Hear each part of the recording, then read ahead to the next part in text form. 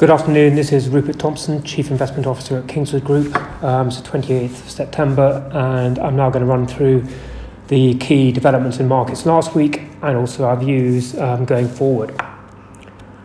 Well, equity markets had another choppy week last week. For most of the week they were falling, and then they rebounded somewhat last Friday, and they're up again on Monday.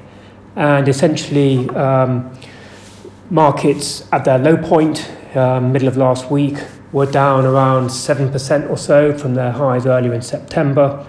And even though this is the largest correction we've seen since the markets bottomed in March, this is, to be honest, nothing out of the ordinary.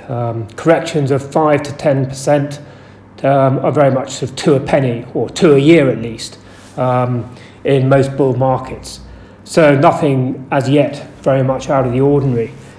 In terms of why markets continue to fall, why it's still pretty choppy out there, the major concern at the moment, it wasn't at the beginning of this correction. At the beginning is really the big tech names which drove it. They were driving markets down, having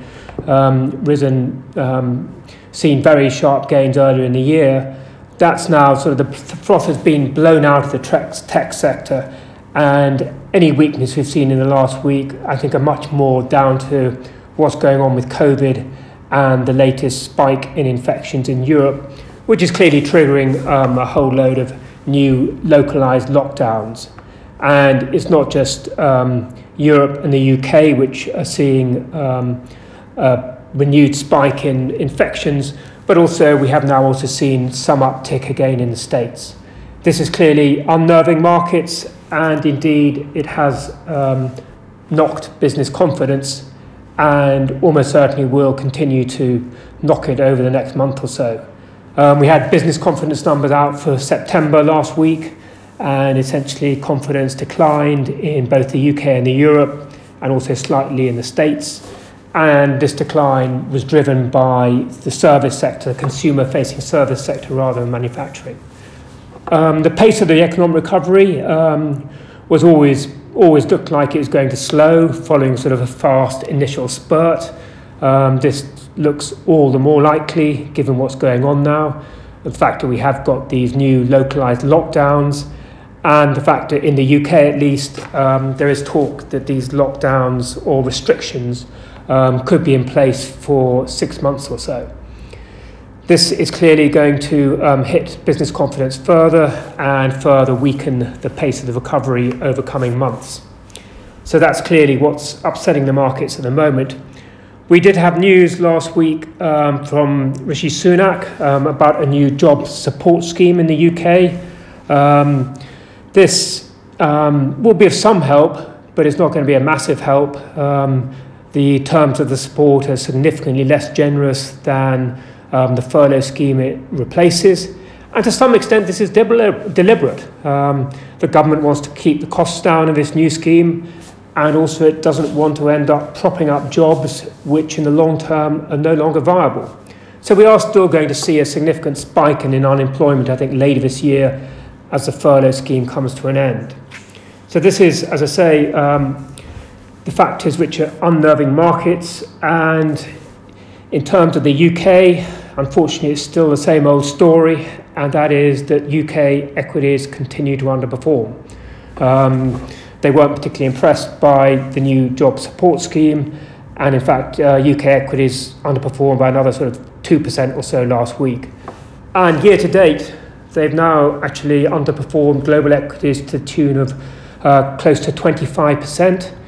And what this means is that UK equities now make up as little as 4% of the global equity index, which is quite staggering how small a portion they now make up. Well, where do we go from here? I think we are entering choppy waters. For the UK, it's not just about COVID, it's also about Brexit. Still considerable uncertainty about what's going to happen there. New round of trade talks starting this week. We do need to get a deal, or if we're going to have a deal, it needs to be sorted by mid to late October. Everyone's agreed on that, so it is sort of reaching crunch point. Will we get a deal? Maybe no one really knows apart from Boris. But it does look somewhat more likely, I think, now than it did a couple of weeks ago, just because, given these new localised lockdowns, social distancing measures, and given the fact that the government is already under attack for incompetence, it's not clear that it will want to open up another way to be attacked in the terms of causing even more, as it were, possibly unnecessary chaos for the economy. So I think the chances of a deal, albeit a very limited deal, have gone up somewhat.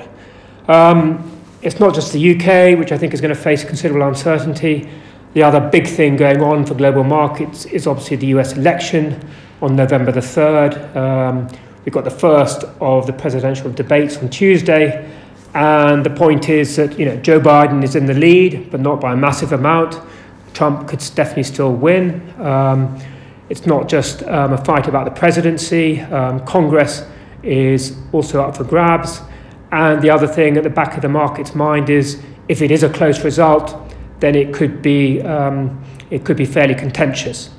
So all said and done, I think this choppiness in markets is going to continue for the next few weeks.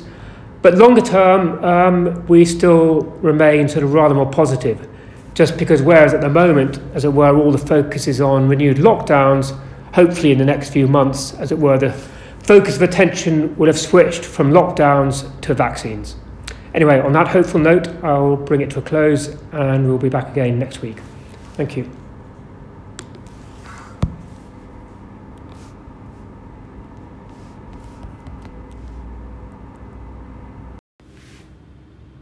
Please note that this podcast is for information purposes only.